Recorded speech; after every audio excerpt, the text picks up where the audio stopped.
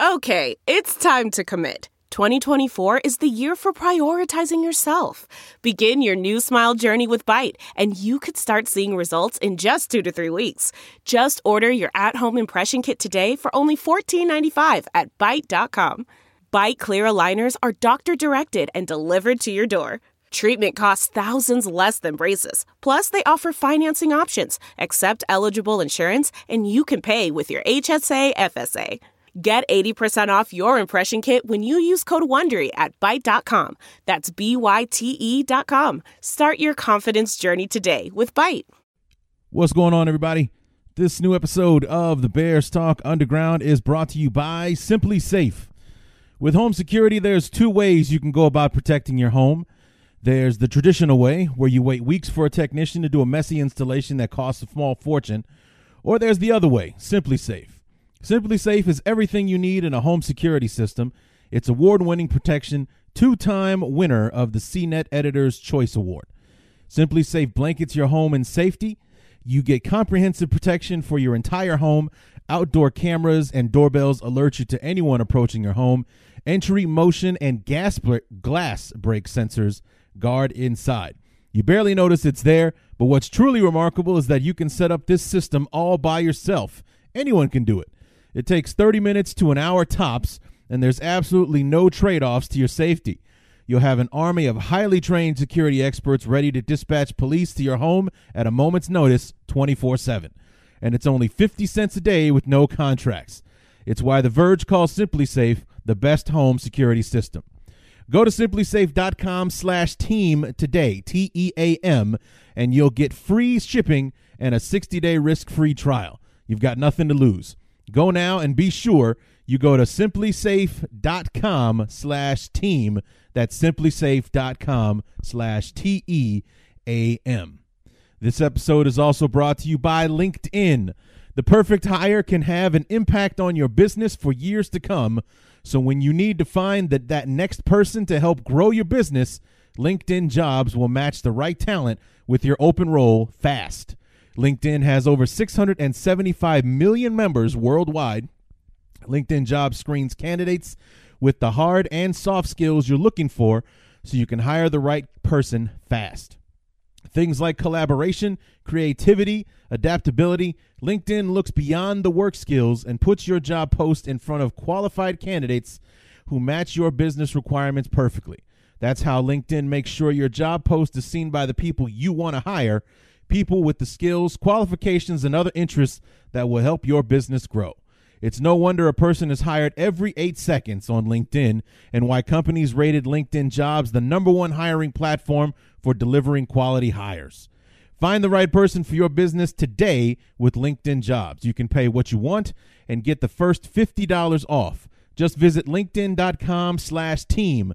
Again, that's linkedin.com/TEAM to get $50 off your first job post. Terms and conditions apply. We got an interesting show for you today, guys. We got our good friend Q Myers from the Locked On Raiders podcast. It's your boy Q to talk about an interesting what-if scenario regarding the 1983 draft. With the draft coming up around the corner, I thought it might be fun to go on to take a fork in the path. The reality went one way.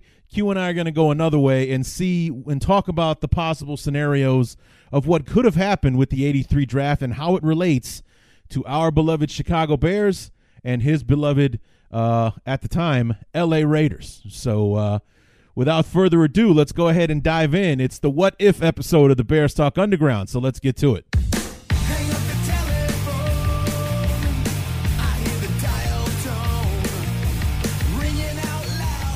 Been gone a little longer than I said I was going to be, but I am back adjusting to a new lifestyle thanks to the pandemic, the coronavirus, and the situation that is running rampant throughout the world, actually. We're not alone here in the States and what we're dealing with, but we're all trying just to get through it. What's going on, everybody? Larry D back for another what-if situation, scenario, if you will. Our good friend, your boy Q, from the Locked On Raiders podcast to be joining us here in a few moments to hash it out with us. I was watching an old 30 for 30. It was Elway to Marino on ESPN, and it was about, basically the majority of it was about John Elway being the top prospect in the 83 draft, the Baltimore Colts owning that number 1 pick, him not wanting to play with the Baltimore Colts, and the scenarios that follow, the different teams that tried to trade for him. And one scenario included the LA Raiders trying to trade up into the top 10 with our beloved Chicago Bears. The pieces that were there for that trade, if it would have gone through. And that is what Q is coming on to the show to talk to us about. What if the Raiders and the Bears were able to make that trade work? Who were the parties involved? Who would have been a Bear? What Elway would have looked like in an LA Raider uniform, and all that kind of stuff. So we'll hash that out with Q. And actually, that was about only half the conversation that Q and I had. We went off talking about the new uniforms in the league and different things with the league, and we actually ended up talking about how do we feel going into year 3 of the Khalil Mack trade and Nick Kwiatkowski signing with the Raiders and all that kind of stuff. So it was I brought Q on to do one thing, and we ended up talking about half a dozen or so. So it was a really interesting, really fun conversation that I had with him. So it's not just the what if situation, but a ton of other stuff that we end up covering in that conversation as well. But before we get to that, I did say that I would be back to kind of do a free agency review, for the Bears and their acquisitions the last time that we spoke. And I hope you guys enjoyed that Top 10 Sports Movie podcast that me and my buddy Simmons did for you guys. We certainly had a lot of fun hashing out those movies and talking about them, and just kind of, just having something to talk about for, a couple hours. I hope you guys enjoyed that. But let's talk about the Bears and what they've been up to. And actually, we cover some of this stuff with Q later on in the conversation, but we'll talk about this now. It's kind of been a 6-1, half a dozen in the other kind of scenario with Ryan Pace and his transactions so far this offseason. And then, there are a lot of big names still out there. The Bears may not be done, with their moves. They don't have a lot of salary cap space left, according to what I'm seeing here on SportTrack or SpotTrack, however you pronounce that, SPOTRAC.com. But I think they have the Bears at just above $10 million on as far as available cap space, and I'm wondering how much of that is earmarked for rookies and things like that. Also, the Bears could do some maneuvering with their current contracts and open up some cap space. There's been some discussion or rumors of the Bears doing that to maybe open up the... There are some things that are too good to keep a secret. Like how your Amex Platinum card helps you have the perfect trip. I'd like to check into the Centurion Lounge. Or how it seems like you always get those hard-to-snag tables. Ooh, yum. And how you get the most out of select can't-miss events. With access to the Centurion Lounge, Resi Priority Notified, and Amex card member benefits at select events, you'll have to share. That's the powerful backing of American Express. Terms apply. Learn more at americanexpress.com/withAmex. The comfort of your favorite seat is now your comfy car selling command center, thanks to Carvana. It doesn't get any better than this. Your favorite seat's the best spot in the house. Make it even better by entering your license plate or VIN and getting a real offer in minutes. There really is no place like home. And speaking of home, Carvana will pick up your car from yours after you finalize your offer. Visit Carvana.com or download the app and sell your car from your comfy place. The cap a little bit to be able to maybe snag one of these late free agents, later in the game here. But, the Bears, I'm not going to get the chronological part of it right at this point, but basically the headline moves go like this. And you guys know this, so I'm just giving you my 2 cents on these moves and how I feel about them, because, we haven't been around much to have those kind of discussions. So here we are. Obviously, number one, the headline move of the offseason, the quarterback situation. There was a lot of talk back and forth, especially in the early days of the free agency or the tampering period. It was basically, it sounded almost like a done deal there for a while, that the Bears and Teddy Bridgewater on a 3-year deal worth about $60 million, having him come to Chicago. That sounded like a done deal for a while. And I think maybe for a while that was everybody's intention, that Teddy Bridgewater was going to be the quarterback of the Chicago Bears. And then at the last minute, it wasn't happening. And then Bridgewater was talking to somebody else, and he was having conversations here. Ultimately, Teddy Bridgewater ended up in Carolina on a 3-year deal worth about $60 million. I think maybe Ryan Pace was a bit more hesitant to go full in on Teddy Bridgewater without being able to do a physical, which, thanks to the pandemic, travel restrictions and, or just playing it safe for that, not being able to have our doctors check him out. You guys know how cautionary that Ryan Pace is with these kind of things, and ultimately he's been right so far. Cameron Meredith a couple of years ago, Bryce Callahan not re-signing him last season. Those turned out to be absolute genius moves on his part. Cameron Meredith, God bless him, never really seemed to recover from that knee injury. He spent most of last season with the Saints on injured reserve. And, last year with Bryce Callahan, I don't think he played it down for the Broncos, still suffering the implications of that foot injury that he suffered at the end of 2018 with the Bears. So I think maybe the hesitance or the cautionary of Ryan Pace kept the Bears from pulling the trigger on that move ultimately. So there was talk about maybe pursuing Derek Carr. That was there for a while. Andy Dalton was part of the discussion. There was some rumblings about Cam Newton, when it was obvious that Carolina was going to move on after signing Teddy Bridgewater. But ultimately, the move that was made, the Bears traded the 4th-round compensatory pick that they got for Adrian Amos. They sent that off to Carolina to get to Jacksonville to get their hands on Nick Foles. So there it was. And you'll hear me mention this a little bit later on when I'm talking to Q about the whole thing.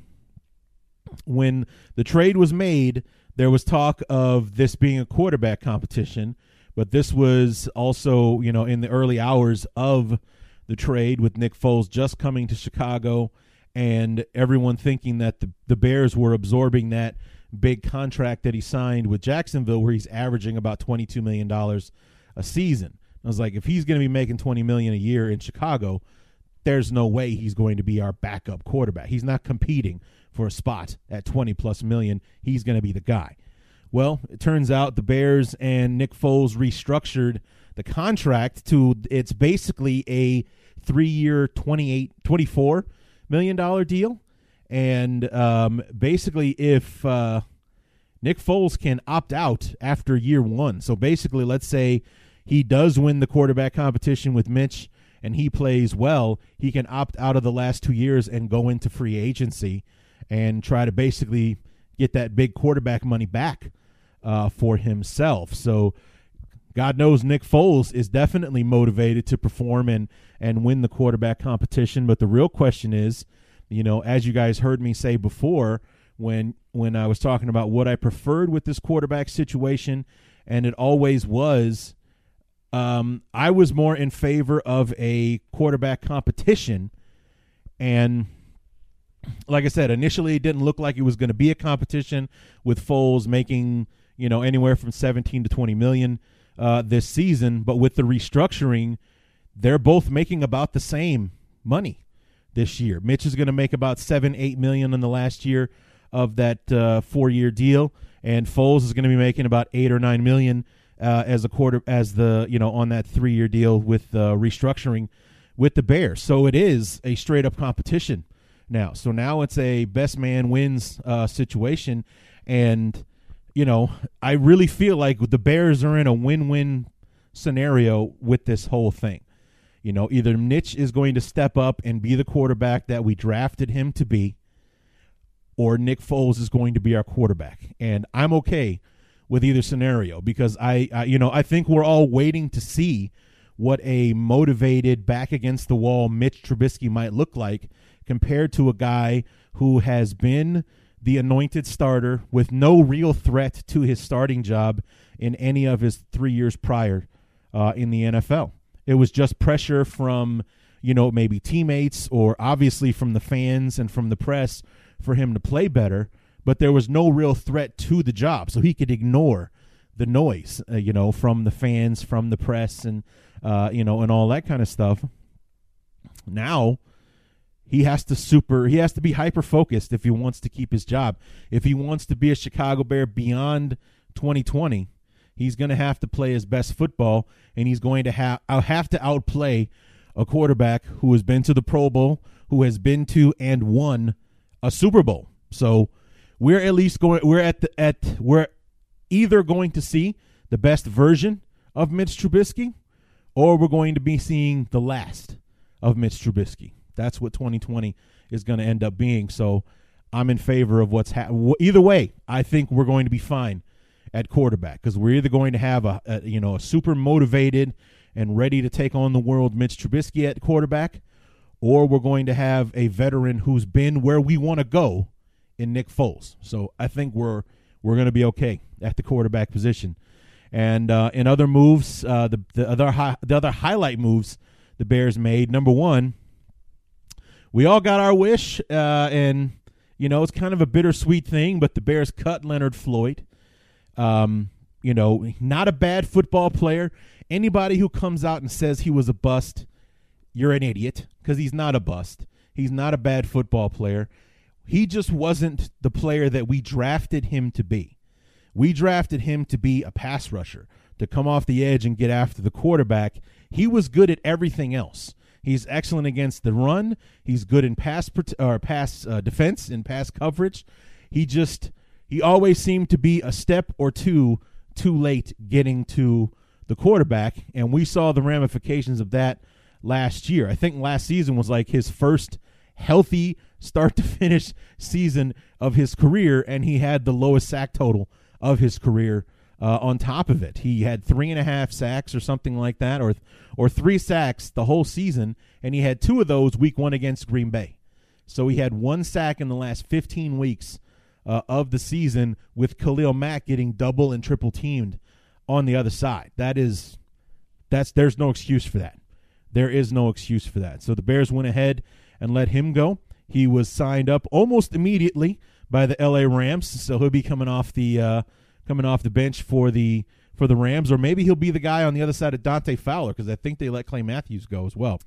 But they got rid of Leonard Floyd to make room for Robert Quinn. He's kind of a pass rush specialist from the Dallas Cowboys, was drafted in the first round by the Rams. Feels like 100 years ago, but I'm looking here on the Spot Track website. He's only 30. So maybe he was one of those guys that got into the league when he was 20 or 21, because I feel like he's been in the league for a while, but he just turned 30 years old. The Bears signed him to a 5-year, $70 million deal that basically is a 2-year deal worth about $30 million. I think the Bears can opt out before year 3. But talk about a guy that we can expect to bring pressure from the opposite side of Khalil Mack. This could be one of those things where what we were hoping would happen with Leonard Floyd, because you can't double team Robert Quinn, because then you're leaving one-on-one with Khalil Mack on the other side, and you can't double team Khalil Mack because that means you got to go one-on-one with Robert Quinn on the other side. So this is beautiful for the Bears. This is my favorite signing of the offseason. One of those not-so-favorite signings, or kind of a head-scratcher, if you will. The Bears went out and got themselves a tight end, a 33-year-old Jimmy Graham.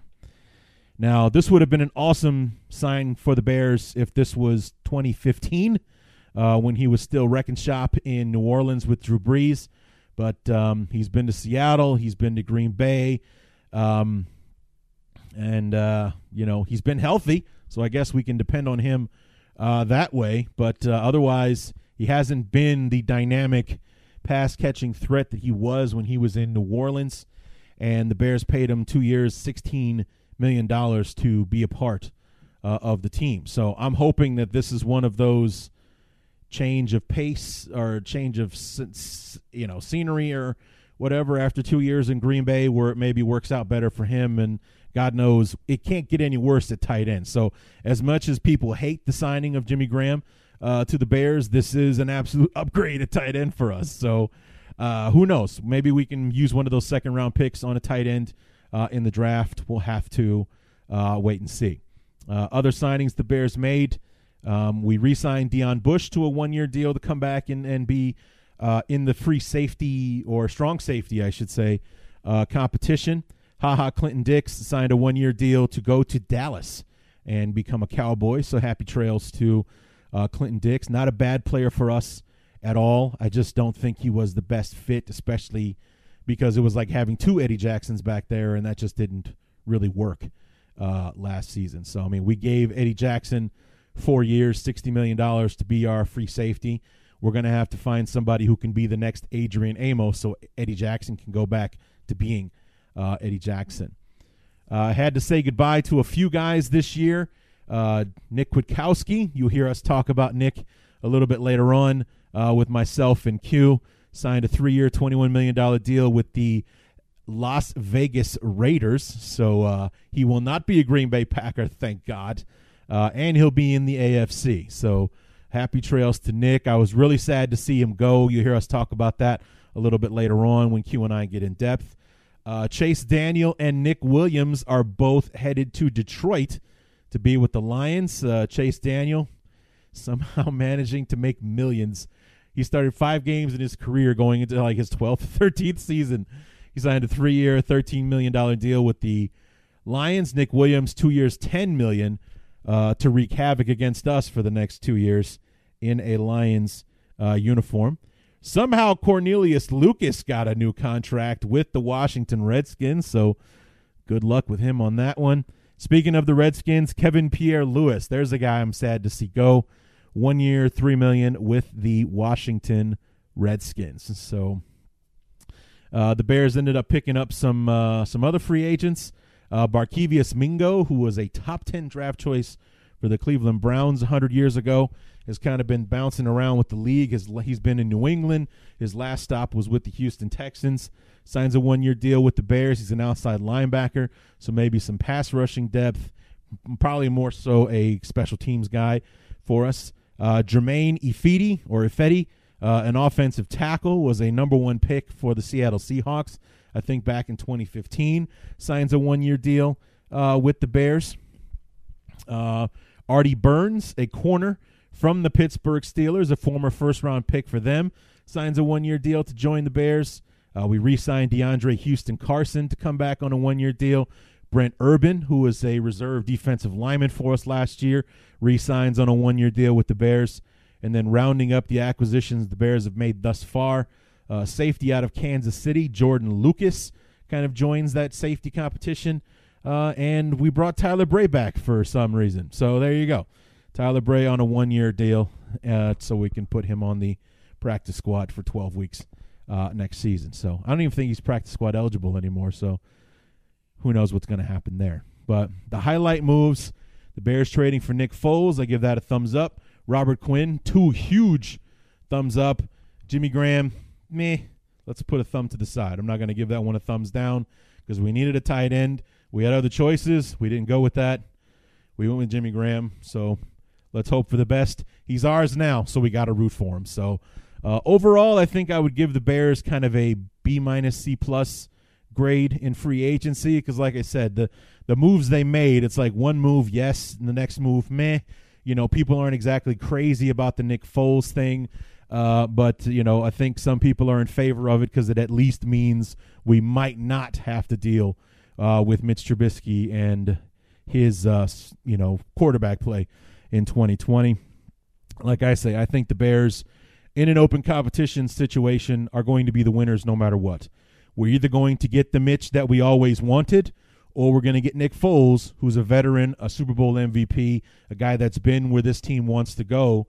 And on the field, he doesn't have the same problems that Mitch needs to work out so as to be the starter of the team. So it'll be a veteran guy that knows this offense, that can run this offense, that is surrounded by people he's familiar with, like Nagy, like DiFilippo, and so on, to be able to succeed in this offense. So there you have it. So anyway, we're going to go ahead and wrap this up and get to our conversation with our boy Q Myers, talking about the what-if scenario in the 1983 NFL Draft.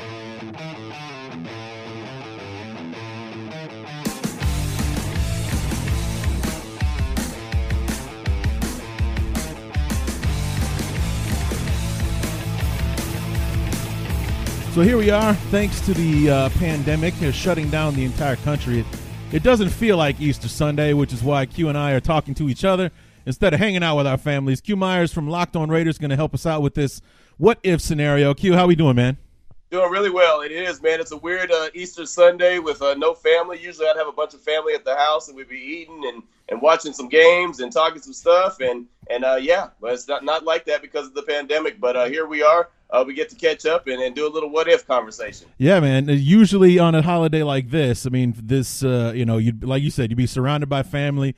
There'd be food everywhere, maybe watching a baseball game or a playoff game in basketball. Would it be playoff season for basketball yet? Or we'd be really close though, wouldn't we? If it wasn't, so maybe we're watching a baseball game or whatever, and instead we're both holed up in a room someplace talking to somebody who isn't there. So good stuff. Right, so playing with a what if scenario, even though it doesn't feel like draft season, it is. We're less than 2 weeks away from the 2020 NFL Draft, which I was really, really looking forward to it being in Vegas, and with how they blew it up in Chicago and Philly, and especially last year in Nashville, what would it have looked like in Vegas, man? I mean, that was going to be something. How are they going to blow that up? And I guess we'll never know unless they get Vegas back in the fray within the next year or two or something like that. It's funny. I was really looking forward to Vegas as well. I still haven't even canceled my flight trip. I mean, I was already on my way. I don't know what I'm waiting for. I still haven't canceled that, but it was going to be exciting, man. Nashville was so awesome. Yeah. Those 3 days there, and I just imagined Vegas was going to be even better. And I'm hearing that maybe not next year, because next year it'll be, I believe, in Cleveland. It's in Green Bay next year. Is it in Green Bay next year? Yeah, hold back the fun in Green Bay, but that's where it's going to be next year. Okay, well then it's maybe in a couple of years it's supposed to be possibly back in Vegas. There's a year that hasn't already been picked yet. I know Kansas City's 1 year, I know Cleveland's 1 year, and then there's a year that's empty. I think that's the year that it's going to be in Vegas, so we'll see. Interesting. All right, well, yeah, but this would have been a great year for it. The Raiders' first year in Vegas, and just the NFL Draft and what it has become in Vegas was really going to be an event that just isn't going to happen now. So apparently they announced today Goodell's going to be making the picks from his basement in his house. So nice. Yeah. That'll be great. You won't get booed. You won't get booed there. Right. Maybe they'll filter it in just so we'll feel at home watching the draft and things like that. So anyway, we're taking a look back at the 1983 draft, which proved to be pivotal for both of our teams. My beloved Chicago Bears, your beloved now Las Vegas. Is it Las Vegas Raiders or Vegas Raiders? Do you know? I mean, it's technically the Las Vegas Raiders, but I think everyone's just going to end up saying Vegas Raiders. Sure. It is what it is. It is Las Vegas Raiders, and I'm still trying to get used to saying that, but that's what it is. Well, hopefully I can do better with that than I have with the Chargers. I'm still calling them San Diego, man. I think we all are. They're 2 years removed from San Diego. I'm still calling them San Diego. So right. But anyway, 83 was a big year for both teams, for the Bears, for the Raiders, and we'll get to why kind of at the end of this discussion. But, as well as it worked out for both teams, there was a scenario that involved both of our squads where it could have really taken both teams on a different path, and that's what we're here to talk about today. So to give a little bit of context, the 1983 draft is historically known as the quarterback draft. 6 quarterbacks taken in the first round, including Dan Marino was in there. You had Todd Blackledge, Tony Eason, Ken O'Brien, most of which had decent careers, but the number one pick, the number one prospect in that draft was a kid out of Stanford named John Elway. And in 1983, the Baltimore Colts held the number one pick in the draft.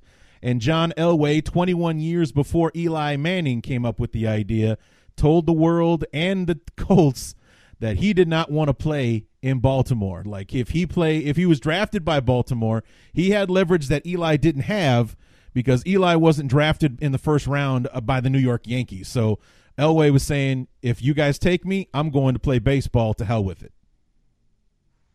Yeah, and that was funny, man. That's funny that scenario came back around later, like you mentioned with Eli. But yeah, with John Elway, he had all kind of leverage on his side because he was that great of an athlete. Yeah, and by some stroke of luck or genius, the Elway's agent at the time, Martin Demoff, I was watching the 30 for 30 on that draft yesterday, kept a running diary of the saga in between Baltimore and the Elways and the other teams that were interested in Elway and them telling him we're talking to Baltimore, trying to get the pick.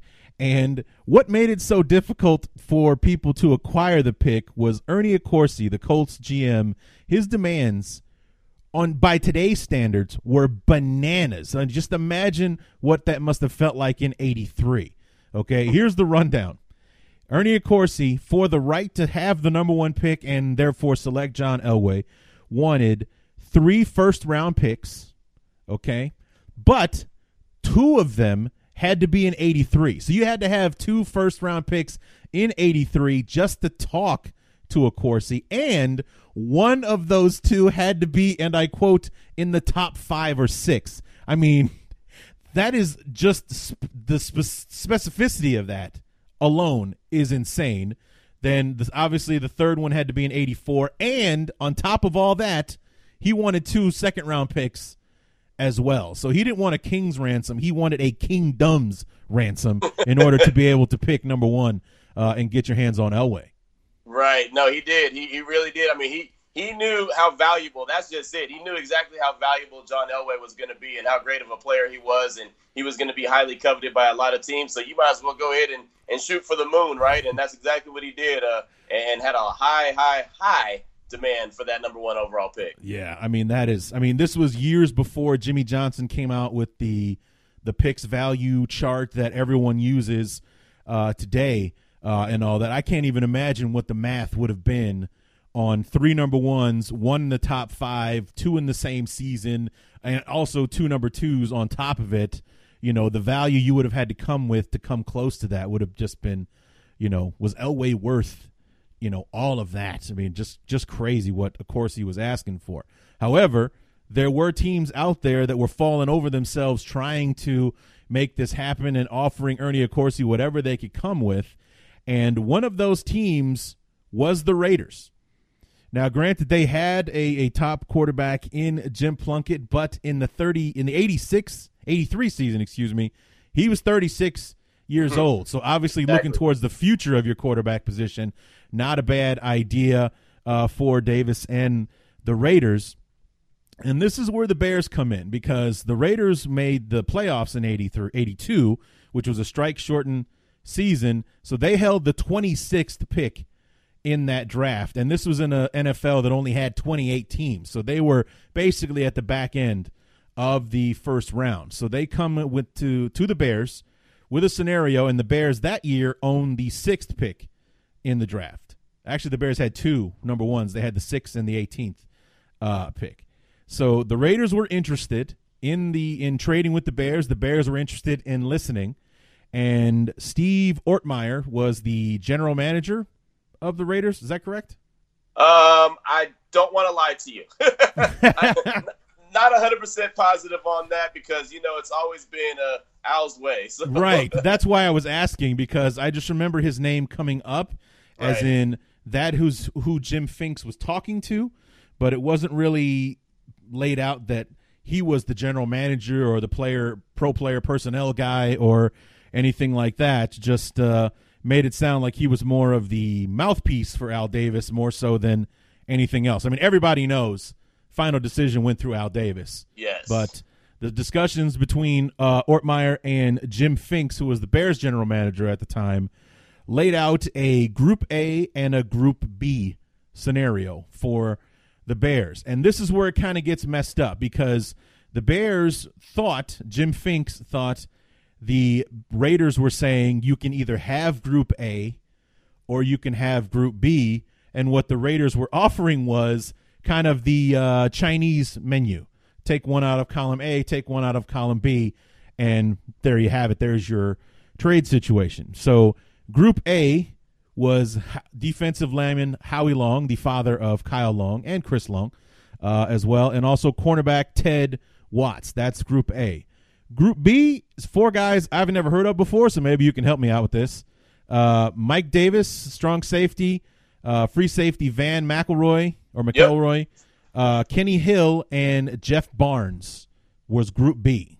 Right, exactly. And I mean, they were good players. You know, Right. don't get me wrong, good players, but not great players. You know Sure. what I mean? Like they were they're like I said, they were good players. McElroy, I remember him a lot. Kind of liked him a lot. Hill was a good player, but there was, like I said, there was nobody that was really a star, in my opinion. Outside of Howie Long, of Right, course. of course, right. Yeah, Of course, and, Howie Long. Howie Long was the Hall of Famer, and he's the only name I recognized flat out when I was reading the list. So the wires get crossed. Finks wants both players from Group A, and that's kind of where things fall apart. Word is Davis didn't want to part with Howie Long.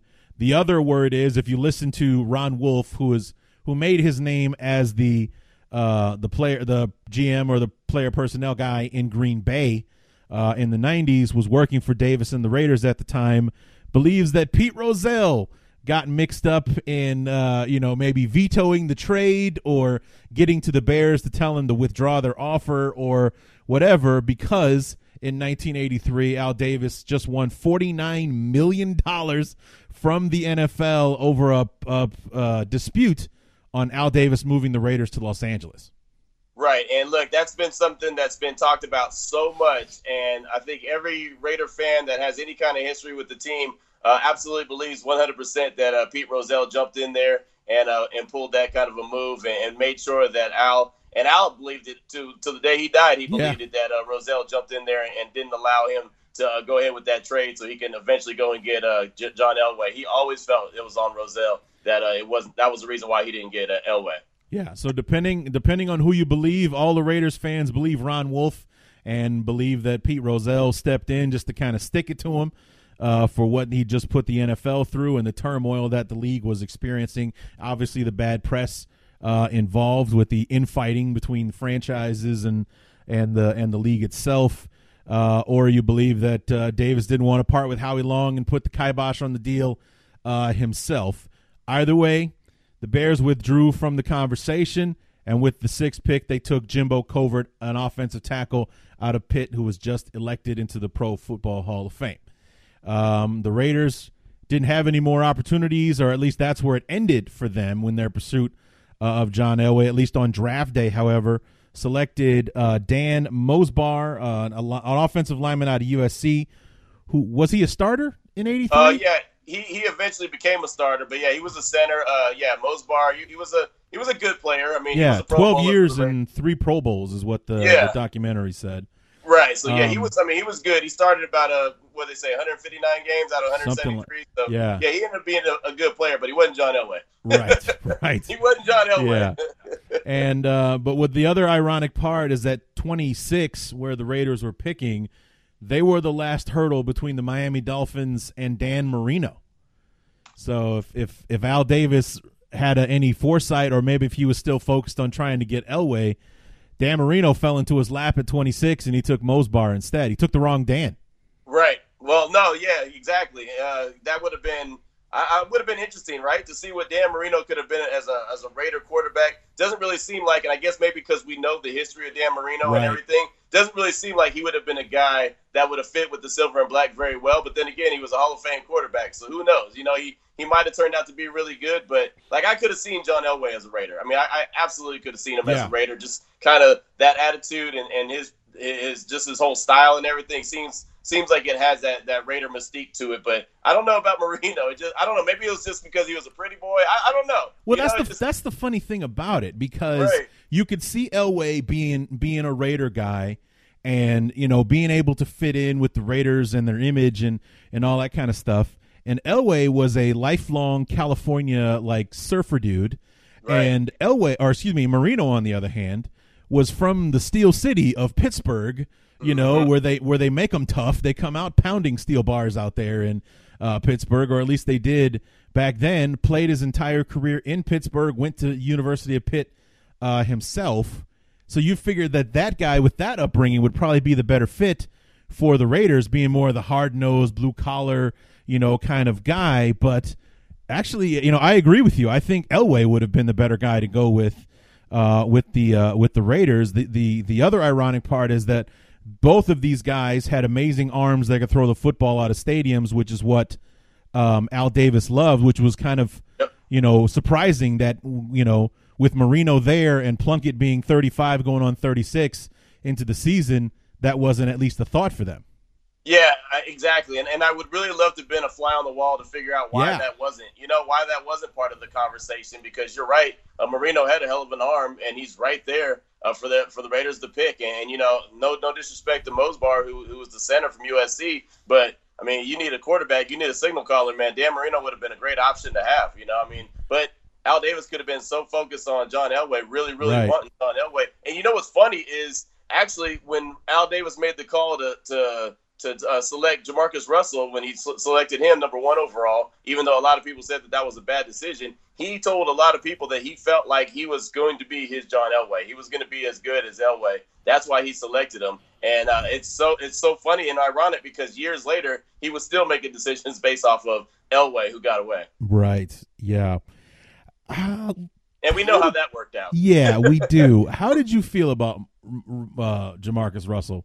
I'm not even going to lie to you. I was excited about him when the really? Raiders drafted him. I mean, because the Raiders needed a quarterback so bad. Yeah. And, everything that I had heard was, man, the guy has the strongest arm. He can throw the ball so far, and he could throw it 70 yards from a knee. And, I mean, we heard all of the stories, and he was doing some good things at LSU. And so I thought, this guy's going to come in there, and he's going to be a monster. He can just gun the ball. And like I said, Al was saying that he was going to be, John Elway-esque. And so I'm thinking, well, hell, if you got a guy like that, then go for it. So I got excited and pumped up about it. It didn't take very long, though, to realize that was a bad decision. And, well, I mean, look, you see what the NFL did. They had to change a rule. I mean, they had to do a rookie wage scale because of Jamarcus Russell. That's how bad of a pick that was. Yeah, I mean, that set the team back for years. Yeah, he broke the bank with the Raiders because of that rookie salary cap. Even though it didn't go into place for like another 4 years, I think that, Jamarcus Russell was a big reason why the wheels started turning. Yep.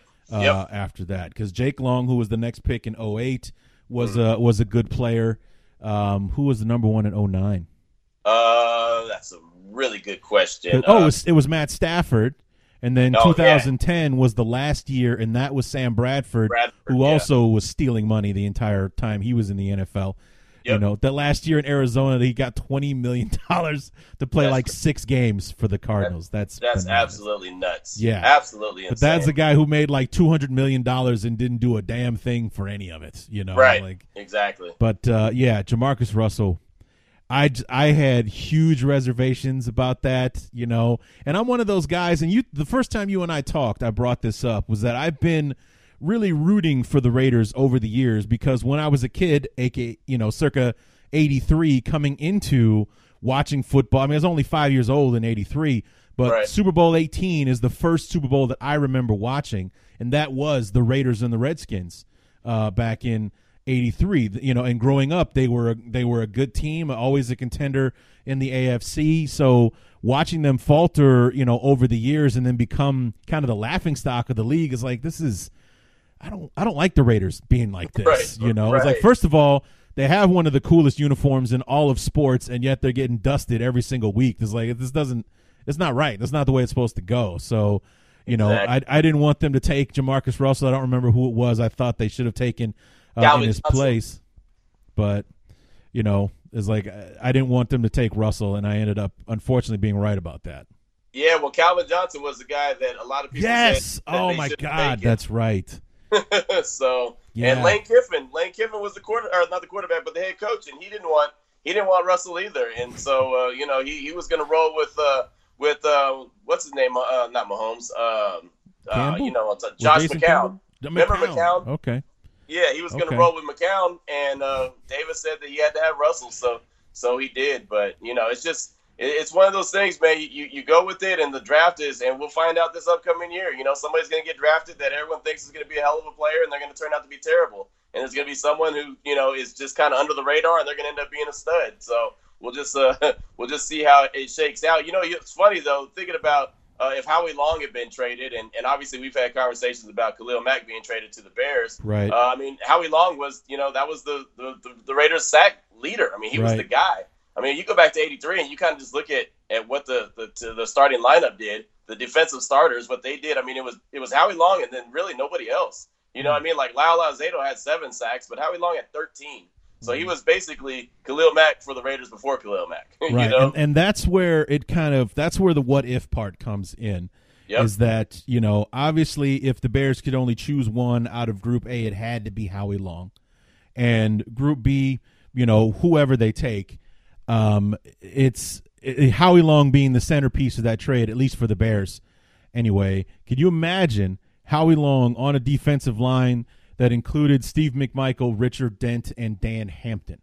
Wow, that would have been outstanding for the Bears. They would have been. They obviously were dominating anyway. Yeah, they were so stinking good anyway. But it would have just made them that much better. Oh my God, with Singletary in the middle, and you got Otis Wilson and that savage Wilbur Marshall coming off the edge as well in that 46.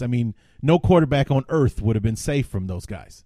No, and like I said, and especially with Howie Long at that age, being only 23 and 83, he could have done that for years. He could have been that dude for years. It's crazy to think about, and the impact that would have had. But, of course, the domino effect would have been the Bears don't have the number 6 pick in the draft, so do they still take Willie Gault at 18, or do they go for another offensive tackle that they missed out on because they gave up number 6, and how does that affect, what happened behind it? That's an interesting situation to think about. But the main scenario is Elway as a Raider. Is he starting in '83? Is he backing up Plunkett? What do you think? I think he probably backs up Plunkett in '83, and then he's got to take over in '84. If you're gonna make that kind of a trade, that guy's got to be, he's got to be right around the corner to starting. But I think Plunkett had one more good run in him, and then again at 36, I could see Al saying, "All right, it's John's team now," and I think that Plunkett would have seen the writing on the wall the minute that they make the move for Elway anyway. So yeah, I think he probably would have started in '84. That's gonna be my best guess. Right. So and the funny thing is, and we alluded to it earlier, was that the trade didn't happen. Elway went to Denver, which that was the funniest part of the documentary for me, was that Ernie Accorsi was like, I want 3 1s and 2 2s. And what they ended up getting was a first rounder in '84, Chris Hinton, who was the pick for the Broncos. That's who the Broncos took at number 4 in the '83 draft, and a backup quarterback. Dang. For John Elway. Straight up. That's what they got for the number 1 pick in the draft, and Elway, who ended up being a Hall of Famer, arguably, in my opinion, one of the top 5 quarterbacks of all time. And that's what Baltimore got in return. And in return, Ernie Accorsi resigned as general manager the day after they made that trade. It's like, this isn't going to be the stink on me, man. I knew what I wanted. I knew what I wanted to do. You guys, Irsay, the owner of the team, was like, yeah, I'm going to go ahead and do this, and my general manager's going to have to deal with it. And the general manager's like, no, I'm not. I'm out of here. I'm gone. Deuces, I'm gone. That is crazy. But, man, what a trickle-down effect that would have had. Yeah. Because think about this. Elway, he played till, 98? Yeah. Think about all the Raider quarterbacks that played in between 83 and 98.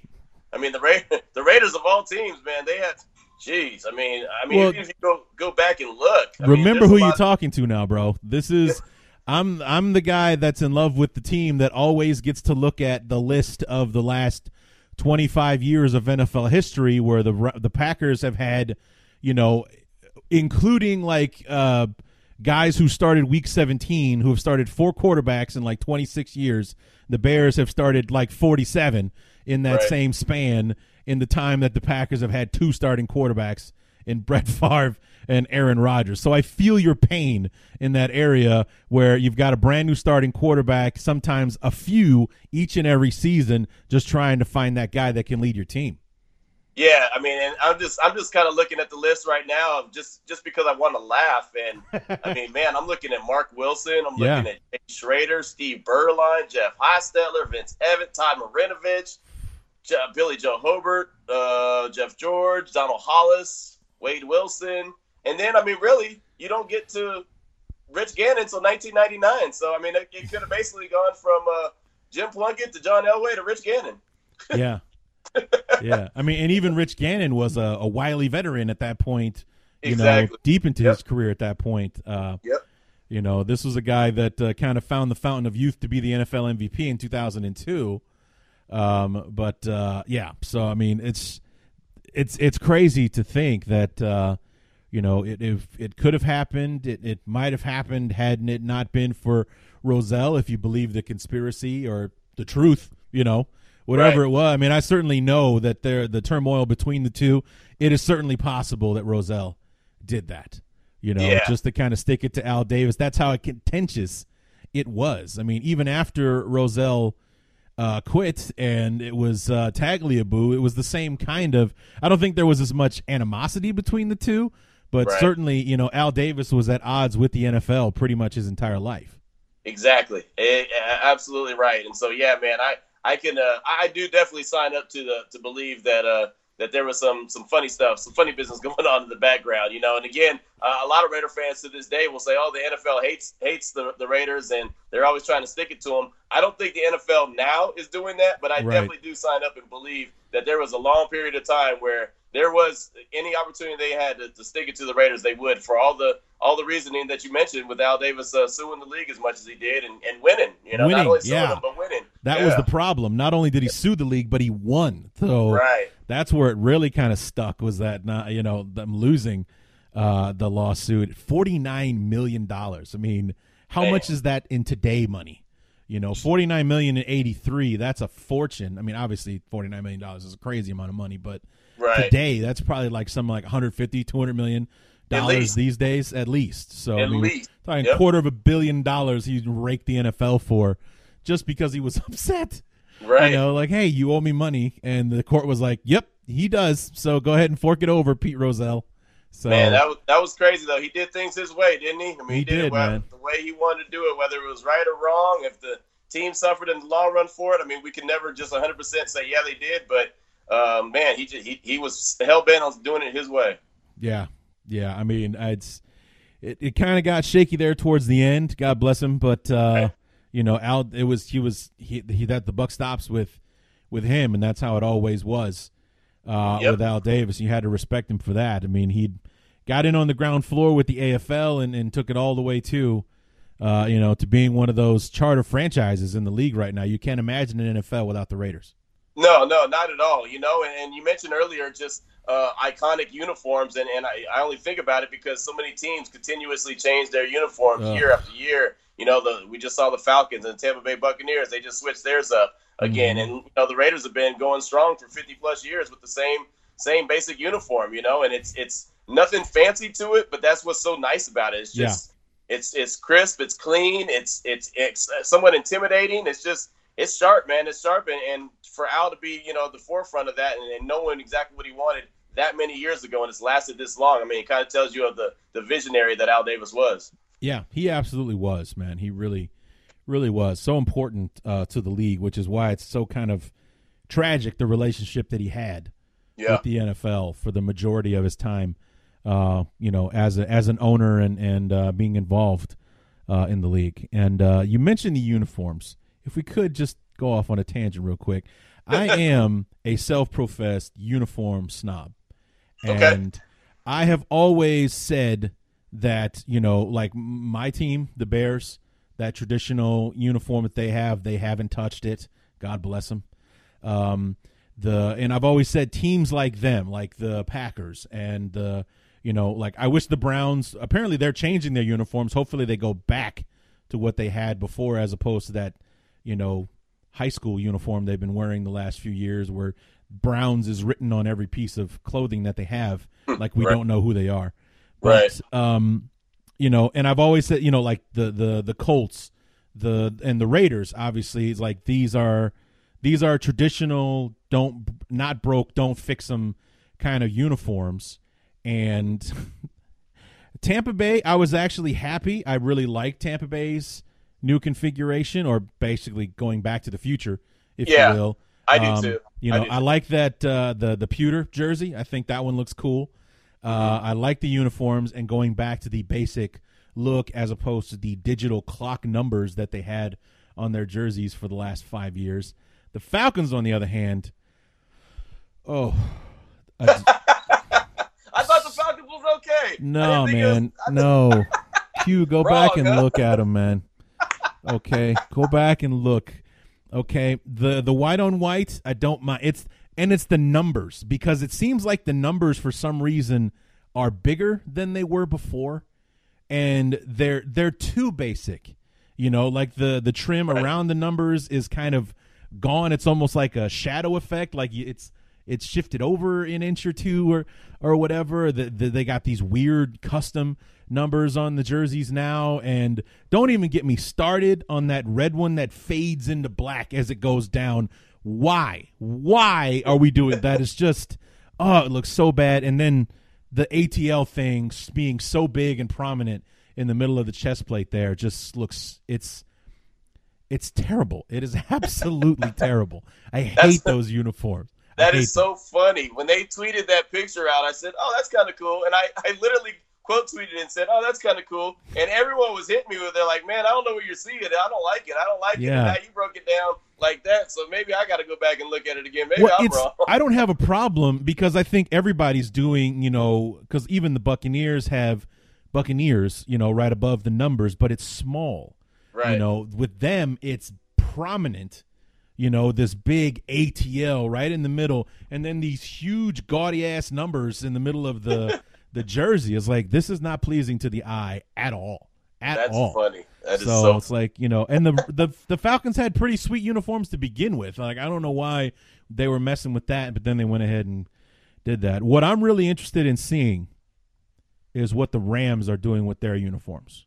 Oh, man. I don't know. Are they keeping the helmets the way that they've been since 1948 when they were the Cleveland Rams and they were the first team to adopt a helmet logo? Because if they mess with that, they've gone off the rails. Because the new logo, not a fan.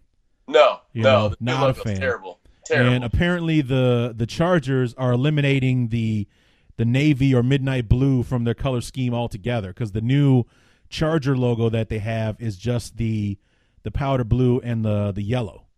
Oh, okay. As for the lightning bolt, so maybe they're switching that up. So I'm interested to see what they're doing with that. But I really want to see if the Rams are going to mess with that helmet. If they did, like I said, I'm reserving judgment on the Rams until I see the uniforms. But if they mess with that helmet, they've really messed up. Yeah, the Rams, what they need to do is just have the old school Eric Dickerson look and call it a day. Yes, absolutely, 100%. That's all they need to do. That's all they need to do. I was never really a big fan of the gold, but I got used to it because it was just kind of a modification of what was already there. But, never really a big fan of the white. That one just doesn't stick out for me. So whenever they wore the quote-unquote throwbacks and wore the gold and blue, I was like, yeah, that looks good. I like that. So, exactly. That's all it should be. Yes. So, anyway, let's go back to our conversation real quick. Like we said before, the 83 draft and it not happening, this little scenario we've been playing with here, obviously it worked out for both teams. The Raiders actually went on to win the Super Bowl in 1983, beating the Redskins 38-9 in Super Bowl 18.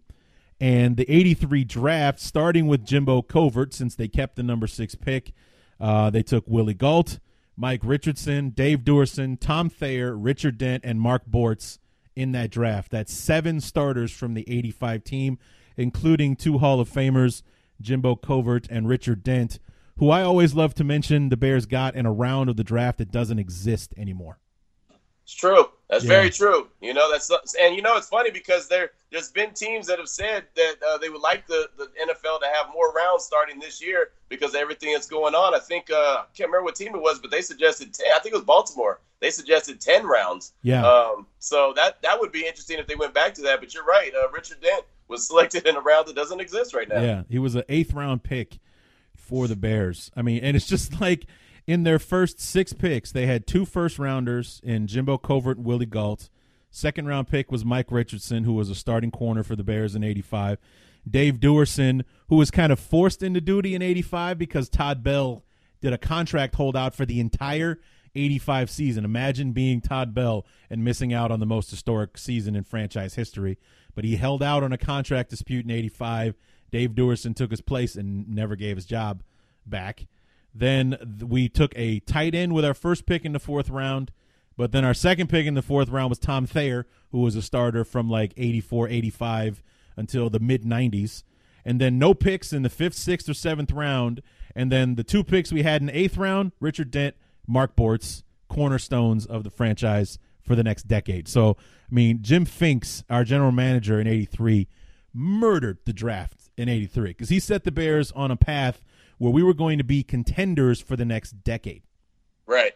Exactly. I mean, that's what you got to do, and that's what NFL GMs are trying to do now. And some teams they do it really well, and some teams they don't. But you got to hit on draft picks, not just in the first round, not in the second round, but you got to get those lower level guys later in the draft, guys that really are the foundation of your team that can set you up for the long haul. That's what Mike Mayock with the Raiders is attempting to do in his second year of this upcoming draft.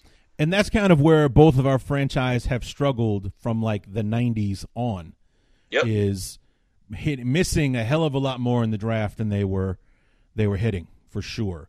I mean, right. The Raiders and their picks being more prominent probably because of Al Davis and his involvement and being in love with this guy, like taking Darius Hayward-Bay at number 7 when he was probably more of a back half of the first round kind of guy, but because he could run and leave, fire tracks behind him, that's an Al Davis guy, so we're going to take him in the top 10. Never mind trading back and probably still being able to get him. We're going to take him at 7 and pay him more than he's worth. He should have taken Michael Crabtree, who ended up going to the 49ers, but Michael Crabtree was coming back off a foot injury that he suffered at Texas Tech, and so he didn't run in the 40 at the Combine, and so they was told right then and there, Al will not draft him because he's not running in the 40. And everyone thought, oh, no, you've seen what he's done. He was the best wide receiver in college. Al's not going to take him because he didn't run the 40. And, well, he didn't. And then eventually Michael Crabtree ended up becoming a Raider after all. But, it was a little too late. DHB ended up being the pick because, like you said, he ran really, really fast. Yeah. So, I mean, and there are plenty of things like that, happening with, number 2 overall with Robert Gallery that one year. And that guy played in the league for a long time, but he wasn't the road grader that he was in Iowa for the Raiders. No, he really wasn't. And he wasn't Larry Fitzgerald, who's still playing in the league. Right. Could have had him. There's so many of these you're talking about quarterbacks, could have had Aaron Rodgers, instead had Fabian Washington. Right. I mean, Jesus. Well, we could have had Aaron Rodgers and we took Curtis Enis, bro. So, well, there you go. At least Fabian Washington stuck around and played a few years in the league and all that kind of stuff. Curtis Enis lasted 2 seasons in Chicago. 2. Right. That's it. Well, so, yeah. And thought changing his number would revolutionize his career, and it just made people wonder who the hell number 44 was. That's all it did. Exactly. It's like, we drafted number 39. Who's 44? It's like, but that's and he lost a ton of weight. It was just, he was definitely grasping at straws, man. He was desperate for sure. Yeah, but, we've gone through the struggles when it comes to the draft. Oh, for sure, man. Sure. And it's been a disaster one way or the other. Like, I'll never forgive Mark Hatley, I think, who was the running the pro personnel guy for the Bears, because we didn't have a GM after Jim Finks left in 84. We didn't have a GM again until Jerry Angelo in 2001. Oh, wow. So, or I think we did. I think Jerry Fassini was, the GM after Finks. But we're talking like mid-'80s. Right. Till 2001, we didn't have a general manager. So, right. A lot of those, just listen to this, man. I'm sure you remember this, but 1993, the Bears trade the number 6 overall pick. So there's number 6 overall again to the Seattle Seahawks straight up for Rick Mirer. Dang. Yeah, or 1997, 97, because Mirer got drafted in 93 by the Right. But yeah, straight up, number 6 overall for Rick Mirer. I can laugh about it now, but there's nothing, that's the thing. nothing funny about what happened there. Nothing funny. Because the Seahawks, I think, traded back a couple of spots, and that draft pick became Sean Springs. Okay. Who was a cornerstone corner, like one of the top Seahawks ever, and we ended up with Rick Mirer. Yeah, I remember Sean Springs. He was a heck of a player. He was out of Ohio State, right? Yep. Yeah, he was a heck of a player. And I had got it mixed up for years. I got it twisted for years because the Seahawks also, with their other first-round pick that year, took Walter Jones. So I thought for years that we traded Rick Mirer for Walter Jones. Right. Walter Jones, one of the best offensive tackles of his era. And you still got Rick Mirer. Yeah, and we got Rick Mirer. We got him for 97, ditched him in 98. That was it. We have a first-round pick to rent a guy for a year. Right. Wow. So, yeah, that's big time. That's some top-flight stuff right there, man. That's right. who you want running the organization, the guy that made that call. That's yeah, not so much. But that's been the main problem with the Bears and the Raiders. You have a good season here or there. You know, the team overachieves or you catch lightning in a bottle. But as far as being able to sustain it, that hasn't been something that our franchise have been able to do for far too long, in my opinion. No, you're absolutely right. And matter of fact, that kind of leads me to my question. What are your thoughts now, 2 seasons later? What are your thoughts now on the Khalil Mack trade and what the Bears gave up and what they've gotten in return and where they're at right now as an organization? I mean, are you still happy with the trade and the acquisition of Mack, or do you feel like, you know what, maybe the Bears gave up too much for him? Well, you know, it's like we talked about this last year when I had you on the show, and the prevailing opinion, like there was that one column that said after the 2018 season, the Raiders have won the trade. It's like, how could anybody say that? Right. How could anyone say after 2018 when Khalil Mack was a monster in Chicago and the Raiders went from 6-10 to 4-12 or whatever it was in, you know, they went backwards a year, which is probably what they were planning to do anyway. But, you know, it's like we haven't seen what the Raiders have done with these picks yet. So I can't really say, you know, I conceded. I think that you could say you talk a scenario 5 years down the road where the Raiders ultimately won the trade. Once we see, you know, what Josh Jacobs will be and your the safety that you guys got, the other first rounder that you went with, and what you got from those picks versus what Khalil Mack and his salary might end up doing to the cap and how it might hinder the Bears and so on and so forth. After, I'd say we're at a stalemate right now because the Bears won 2018 for sure. Yep. The Raiders won 2019 for sure. Yep. But how's it going to be 2020 and beyond? Because in 2019 or in 2018, Khalil Mack had everything that he was lacking in 2019, which was help in 2019. Right. Akeem Hicks got hurt. Yeah. Leonard Floyd could not figure out how to handle the one-on-one situations that everyone and their mama triple and triple teaming Khalil Mack on the other side. He had no help, so you didn't have to give Khalil Mack one-on-one matchups. So, you know, if you figure out you can put the entire offensive line to block one guy because the other 10 guys aren't doing anything, made for a long season for Khalil. And there's rumors that he was kind of banged up throughout the season as well. He was just playing through it. Right. Now we got Robert Quinn. So Robert Quinn knows how to get to the passer. He can close the deal, unlike what Leonard Floyd could do. So it's like, talk to me at the end of this season, if there is one, and you know, then we'll say who won round 3, you know, of this trade. Does Josh Jacobs, you know, does he have a sophomore slump or does he play well? Does that safety come back from injury, you know, stronger than ever, and you know, can he make up for the time that he missed and all that kind of stuff? Really interested to see what happens this year. But I would say as far as like round 1, round 2, we run round 1, and in 2018 you look like you came out in the better half in 2019. So I'd say we're going into 2020 trying to see who can win the rubber match. Right. Well, and then with that being said, the Raiders also pick at number 19 this year, which is Yes. also the Bears pick. So that's Right. going to be, who is that guy? And with the troubles that Mitchell Trubisky's been having as the quarterback, the Bears go out and make the move for Nick Foles. Yeah. Is it kind of like, damn, kind of wish I had that first round pick back, because instead of going for Nick Foles, now maybe we can go and get another quarterback, or is Mitchell Trubisky the guy and he's just trying to figure things out? I was kind of wondering, for the longest time, it was like, what are the Bears going to do? Are we going to trade for somebody? Are we going to give up a king's ransom to sign someone, and hamstring the team salary cap? I mean, we had salary cap issues going into this offseason anyway, but, what are the Bears going to do? We tried to get Teddy Bridgewater, but I think that Ryan Pace wouldn't pull the trigger because of this whole coronavirus thing. We couldn't get him in for a physical to see where he's at right now. Is that knee really 100%, or was he just protected by an outstanding offensive line in New Orleans? Because the O-line in Chicago, not as good, which means, we might need him to take a hit or two, and can he? The whole Cam Newton situation was going on. We were talking to Andy Dalton. From the beginning, my contention was this. Number one, I would have loved if the Bears could have gotten their hands on Derek Carr. Talk about another trade the Bears and the Raiders could have been involved in.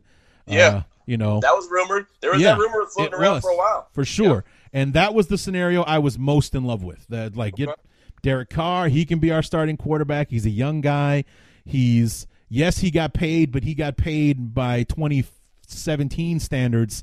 He's not making $35 million a season like Aaron Rodgers and Russell Wilson and the $40 million that Mahomes is probably going to get when his contract is up after this year and all that kind of stuff. He's making 19, 20, 21 million, which is a ton of money, but bargain basement for a top flight starting quarterback in 2020 NFL. That didn't happen. I was more interested in kind of giving Mitch a chance, one last chance, because this is his fourth year of his contract. We got him no matter what. Right. And, we haven't and will most likely not pick up his fifth year option. Bring in somebody like a Mariota, who you guys ended up signing, or an Andy Dalton to compete with, like a straight up quarterback competition. Because I think one of the big problems with Mitch is that he hasn't been pushed by anyone since joining the league with the Bears, because he was never threatened by Mike Glennon, because Glennon handed over the job. Handed it over to him. He was terrible. We didn't think it was going to be great to start with, but holy hell, dude. 4 games, everyone is begging for. Even Akeem Hicks was like, dude, put the rookie in, for Christ's sake. It cannot get any worse than this. And I was adamant, do not put Mitch in there. Do not put Mitch in there. I don't want the Bears to draft a quarterback in the first place. I didn't think we were ready yet. Watching 2017 unfold, I could not have felt more vindicated by that thought than I was. And now here we are. We got this rookie who is probably not ready yet, starting week 5 on Monday Night Football against the Vikings, because our $17 million quarterback can't throw it from here to there without without throwing it to the wrong jersey. It's like, give me a break. Right. So, so Glennon was never a threat, and neither has Chase Daniel in his 2 years in Chicago. He was always there to help Mitch, help him learn the offense, which he already knew after spending time with Nagy in Philly and Kansas City. He knew the system. He was there to mentor and teach Mitch and help him with the offense. Even though he came in and had his flashes when he was in for Mitch when he got hurt and things like that, the job was always Mitch's. He's never been challenged. Bring somebody in and be like, okay, fair game. It could be Dalton's job. It could be yours. Either you're going to step up and keep the job, or you're going to back up the guy that took it from you. And I'm interested to see how Mitch responds to that. Now, when we first traded for Nick Foles, I was like, okay, well, Foles is the starter, because I'm thinking that the Bears are absorbing the $20 million a year plus that he signed with Jacksonville. Now his contract's being restructured to where he and Mitch are pretty much making the same money this year. So now it is a competition. Right. So, and that's what the Bears are saying. This is an open competition from day one. You guys are going to trade starts in the preseason, see how that goes. And, I'm interested to see how it's all going to unfold. The worst case scenario is Mitch doesn't do it and Nick Foles is our starter, in my opinion. Right. Well, to me, that's worst case. On top of that, I mean, with the season being the way it is, and us not knowing when OTAs will get started, when training camp will get started, it might be a little bit of a boost and a little bit of help for Mitchell Trubisky because he at least already knows the offense. He already knows what's expected. Now, he hasn't perfected it yet, but I mean, Nick Foles is going to kind of be behind the eight ball when he gets into camp and starts actually trying to get this offense under his belt. And I don't really think that's the case either because Foles has been in Kansas City with Andy Reid. True. He was in Philadelphia with Andy Reid. And, he knows the system. He may not be familiar with what maybe Nagy's terminology would be, but I'm sure the concepts and all that kind of stuff he's very familiar with because he was also with DeFilippo in Jacksonville last year, who's his quarterback coach in Chicago now. That's true. Yep. I mean, there's so many things where it's like, Louis, he's my favorite analyst on ESPN. Riddick. I forget his name. Thank you, Louis Riddick. I love that guy. Yeah, he's great. He, from the beginning, was pounding the table. Nick Foles, Chicago, Nick Foles, Chicago, Nick Foles, Chicago. That trade comes through. He loses his mind on Twitter. He's like, dude, bear down. Nick Foles in Chicago. This is going to be great. I'm like, dude, I hope it happens. As enthusiastic as Louis Riddick is about it, hopefully it works out that well. Like he just said all along, Nick Foles is the perfect fit for Chicago, the scheme and everything and that they need him to do. He can be the guy with the Bears, and I hope he's right. Yeah, it should be interesting. It really should be. I'm interested to see how everything shakes out because, obviously Chicago had options at quarterback, and they went with Mitchell Trubisky, and, I mean, obviously that's been well documented, but they went with Trubisky and, see how that works out, see if it does work out or if he ends up, being 4 and done in Chicago. Yeah, I mean, it's kind of pointing that way. If the first 3 years are any indication, I don't know what's going to change, which is why I was interested to see what this scenario would do to him. Right. Would he step up? Would he get pissed that his job is actually in jeopardy now?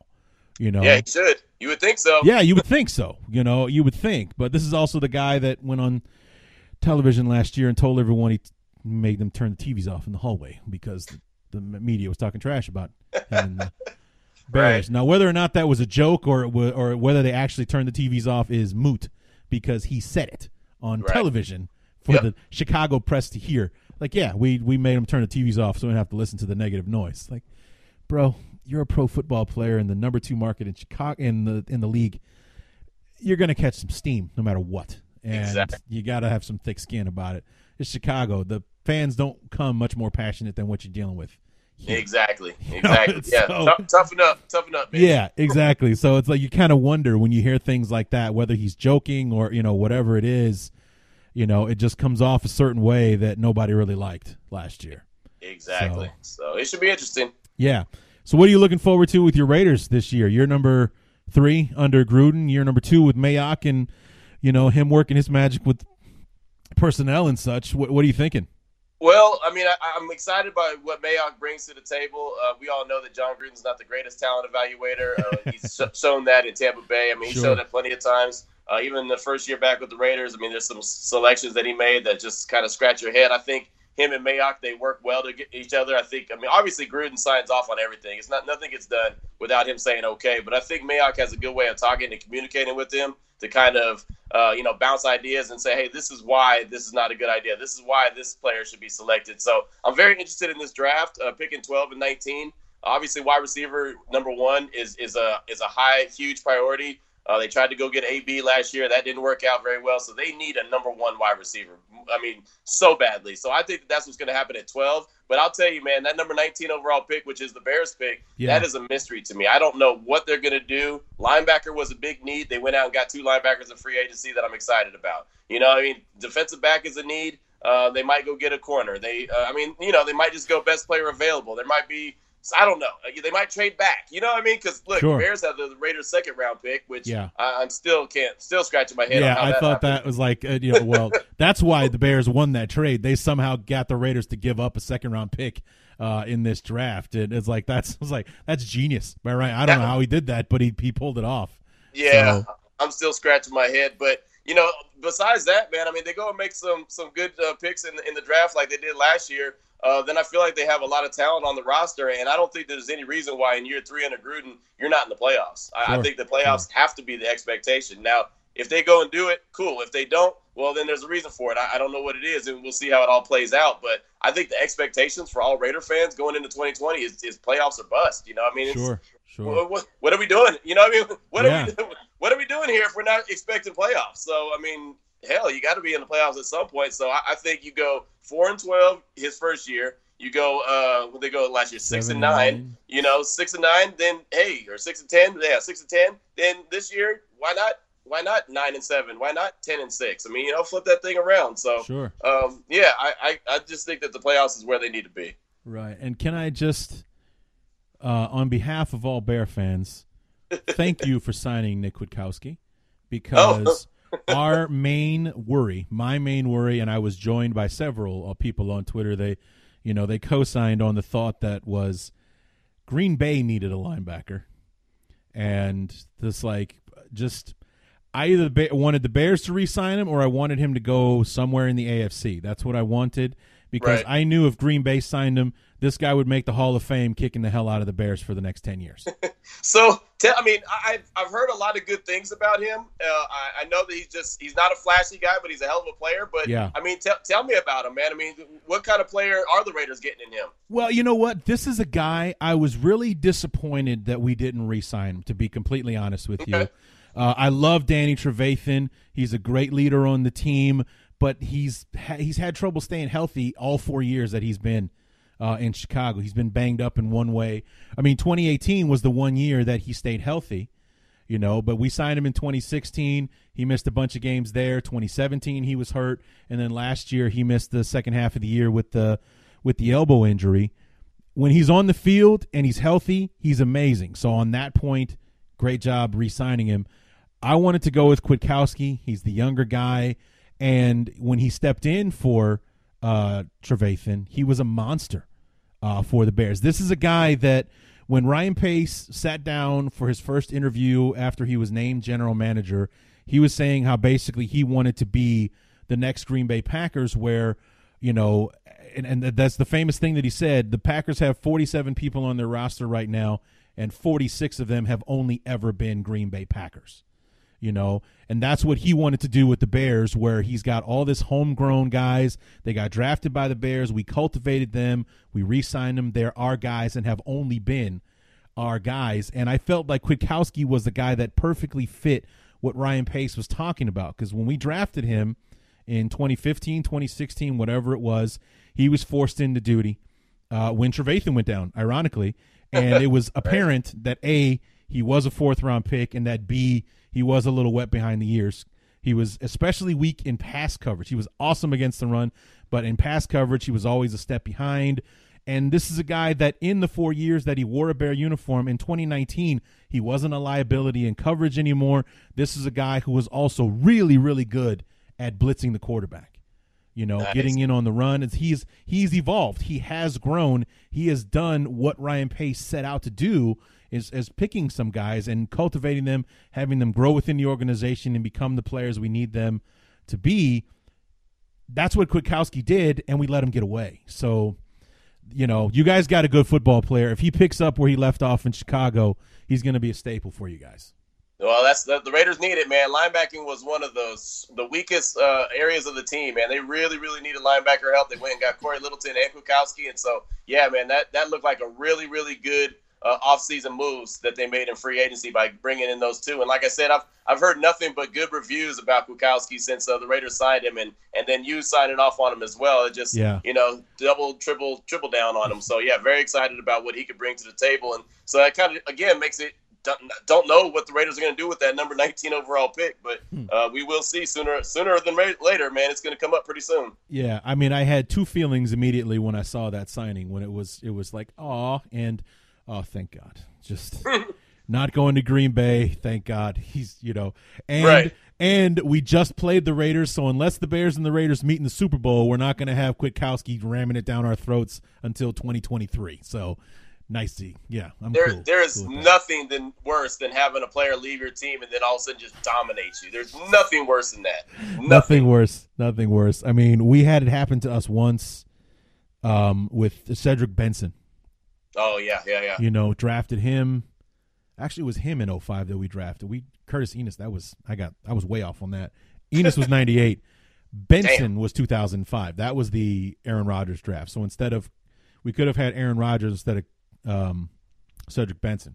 Right. Who was it just didn't work out. Between No. Benson.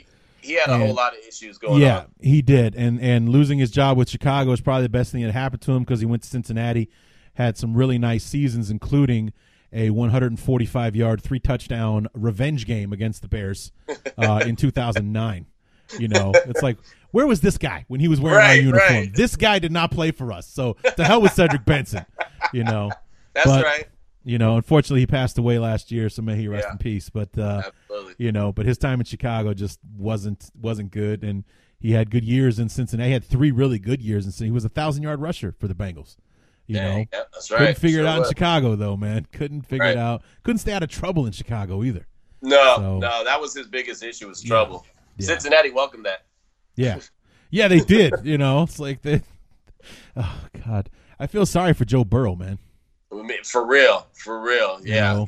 he's walking into a hornet's nest, man, and I don't think he knows it, or maybe he does. Maybe that's why he's kind of. Well, he's from Ohio, so maybe he wants to go to Cincinnati. I don't know. Did he grow up a Bengals fan or a Browns fan in Ohio back in the day? Who knows? That's a good question. That's a great question. So, but Q, I think I've taken up enough of your time, man. I really appreciate you taking the time to hash out and talk about that what if scenario, and then fun talking about everything else we've been talking about for the last half hour or so. So. Thanks again, man. And where else can we keep up with you online and your shows and such? Yeah, on the every day, Monday through Friday, 12 to 3 p.m. Central Time. I'm on ESPN Central Texas. Unnecessary Roughness is the name of the show. It's a lot of fun. And then, of course, on Twitter, @YourBoyQ254, host the Locked On Raiders podcast, and do that on the daily as well. So, yeah, man, it's always a lot of fun talking some sports, even though, we don't have a whole lot of sports to talk, but we manage. We manage and we make it happen. Which is why I envy like you or admire, or I'm in awe of you and Lauren Cox and everybody in the Locked On group who is cranking out episodes every day when nothing is happening right now. There's nothing going on. Nothing going on. There's been no signings for the last couple of weeks now that the first wave of free agency is over with. I mean, there's still some really big names out like Jadeveon Clowney and Cam Newton. Those are names that are still out. Yeah. And those are names that are still out there, and nothing is happening right now. Nope. It's like we're in a holding pattern probably until after the draft. Exactly. Yeah, I'm sure nothing's going to happen until at least the draft, but it should be interesting, man. And it's a lot of fun to talk about. I mean, this thing, if anything, it's given us it's hard to do what we do on the daily, is putting out episodes and shows and everything when it's not a whole lot to talk about, but at the same time it allows us time to have conversations like we had today, like me and you had today, about what ifs and stuff like that, and different scenarios, and maybe even go over and watch some games a second time and see some stuff that you might have missed the first time. And so it's been giving me at least a lot of time to catch up on some things that I wouldn't necessarily be doing if we actually had real games going on right now. Right. All right. Well, thanks so much again, Q, and enjoy the rest of your holiday. You have a good one. All right. Absolutely. And I have this recording on my end, so a couple of those things like we talked about, Khalil Mack and Kwiatkowski and stuff like that, I'm gonna use on tomorrow's show as well. Just so you know. All right. Well, check that out on Locked On Raiders, and we'll talk to you again real soon, Q. All right, brother. Appreciate you.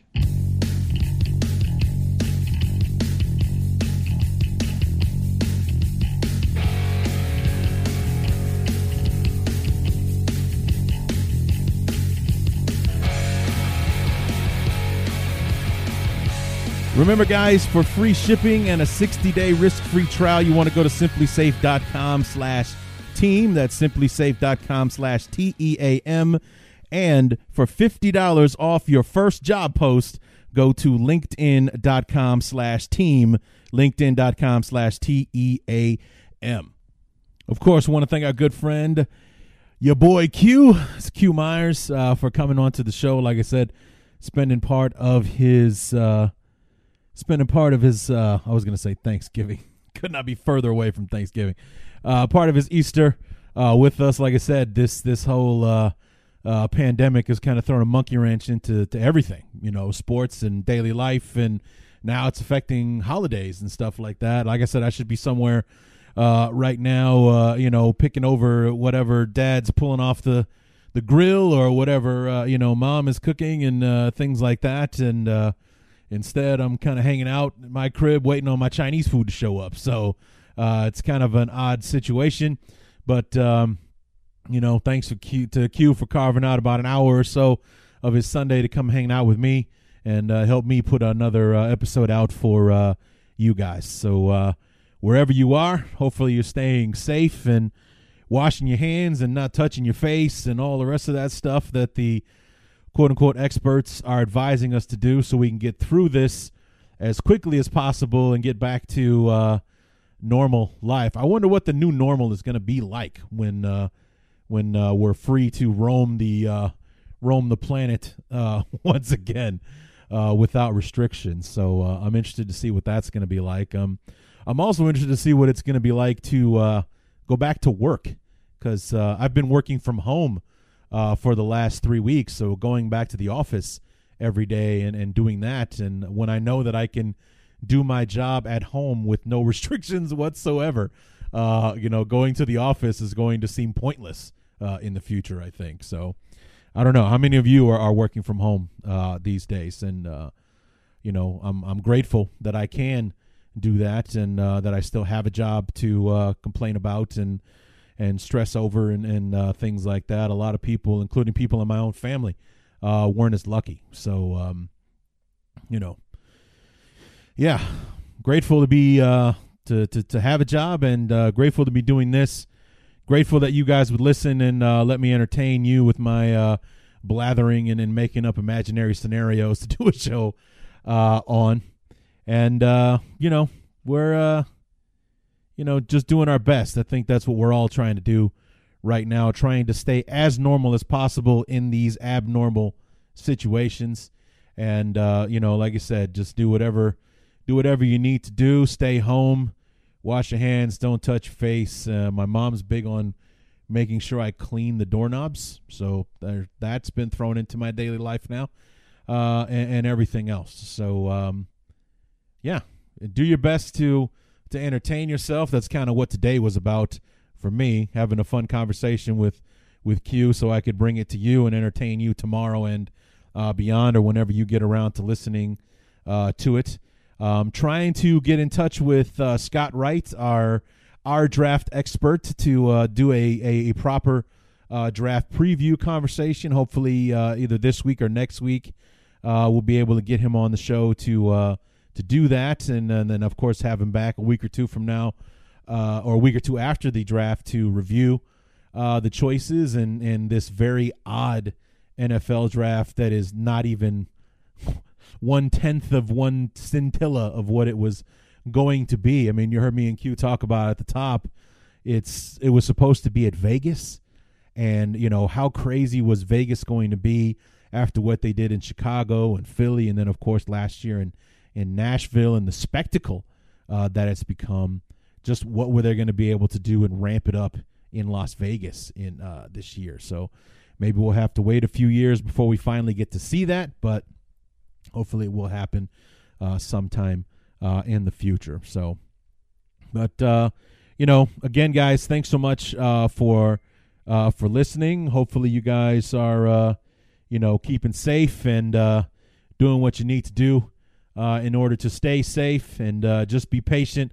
We'll all get through this one way or the other. We're coming out on the other side. So hopefully that day comes sooner rather than later, and we can have we can have the baseball season, we can have the basketball and NHL playoffs, and more importantly for us, especially as far as this show is concerned, we can have our football season. Because boy, I'm not really feeling the crunch of the. I mean, obviously, this is the lull in the year for me. No sports, baseball, basketball, hockey, not really a big fan of any of them, to be completely honest with you. I'm a Cubs fan, not a baseball fan. I'm a Blackhawks fan, not a hockey fan. I'm a Bulls fan, not a basketball fan. So it's just, if those teams aren't involved, and even then, there has to be stakes. Like, I wouldn't just be watching the Cubs to watch the Cubs as regular season baseball. This seems pointless to me, especially in April.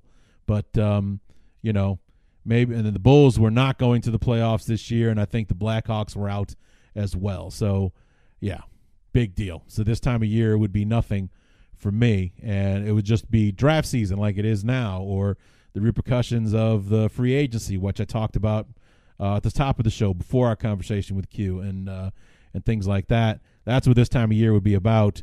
If this thing bleeds into the fall and we're missing games or rescheduling games, and the Super Bowl is being played in February or late February or March or whatever because of how things got pushed back, then I'll start to feel the crunch of what this pandemic has done. I'm not really feeling it yet. Personally, I am, because I haven't been able to go to the movies since late February, I think. I think it may even be before then, because there was nothing coming out there for a while. So I don't think I've been to the movies since early to mid-February, and I'm a guy that usually goes 3-4 times a month, if not more.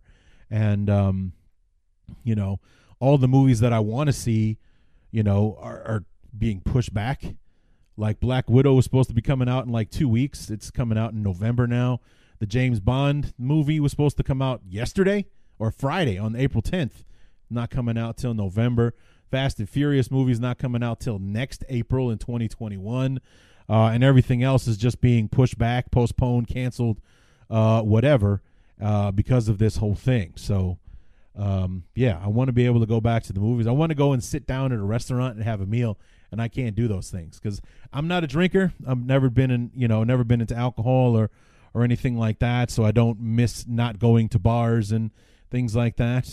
Certainly not making any money as an Uber driver these days, that's for sure, because nobody's going out, so there's nobody to drive around. Not that I really tried, but still, just ready for that to get back to normal. So it's like, it's almost to the point where I think maybe people are afraid to go outside.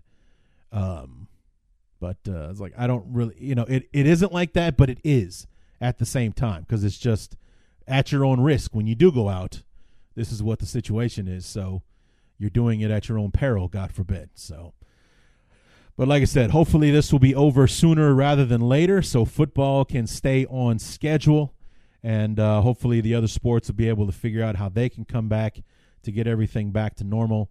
And then we can all go back to the movies and go back to restaurants and go back to normal and what that's going to be going forward. So anyway, like I said, normal for us is this time of year trying to talk about the draft. And like I said, trying to get in touch with Scott Wright to have him be our draft expert and have him on the show and help us preview this draft for the Bears and the rest of the league, and then we'll go from there. And if nothing else, maybe I'll be able to dig up another what if scenario or what have you to come back and talk to you guys again in the near future. So stick close to the social media, the Bears Talk Underground group on Facebook, or BTU_Larry on Twitter.